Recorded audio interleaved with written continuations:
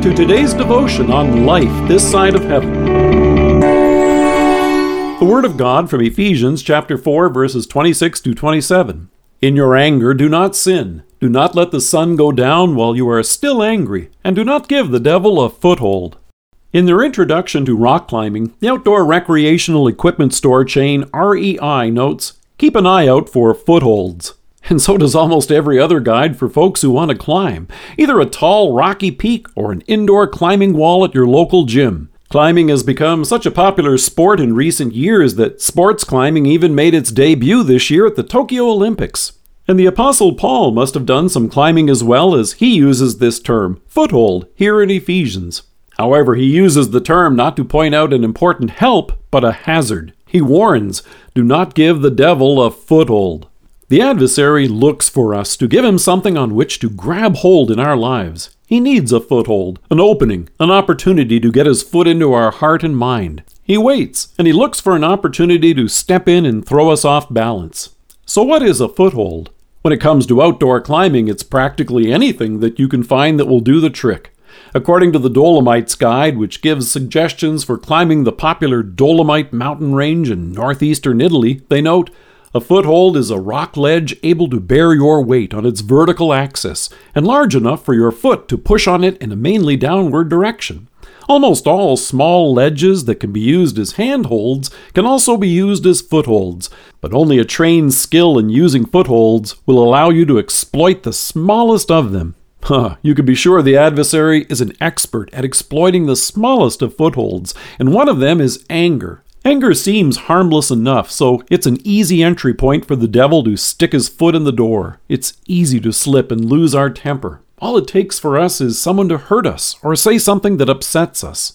It can be brought on when we've been betrayed, mistreated, or find ourselves disappointed or even embarrassed. And if we're already under stress or tired, it can be like dropping a match on dry grass. So the apostle tells us, in your anger, do not sin. Do not let the sun go down while you are still angry.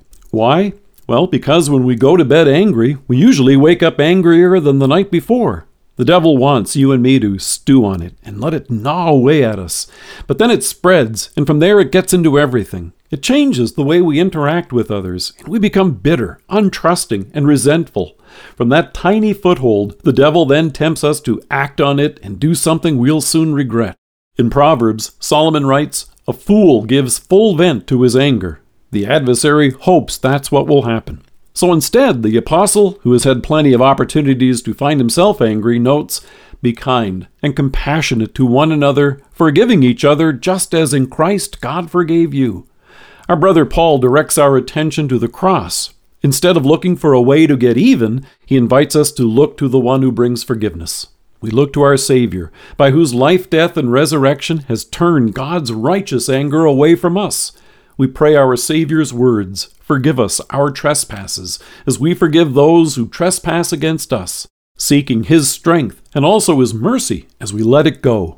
We look for opportunities for reconciliation, and we make full use of the invitation our gracious Savior has given us to confess our sins and receive His wonderful forgiveness and absolution.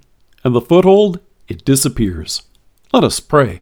Loving Savior, by your Spirit, drive from our homes, our family and congregations, all bitterness and wrath, anger and clamor, that together we may rejoice in your mercy and share your love and forgiveness that you so freely share with us again this day.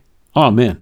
Dear friends, there's a great little booklet from Lutheran Hour Ministries called There's More to Anger Than Getting Mad. It's available on our website. It's free, and you're welcome to read it and share it with a friend. Thank you for joining us. If you are listening to us by podcast or on Alexa, we invite you to browse the resources that are available on our site at lifethissideofheaven.org. God bless you and have a great day.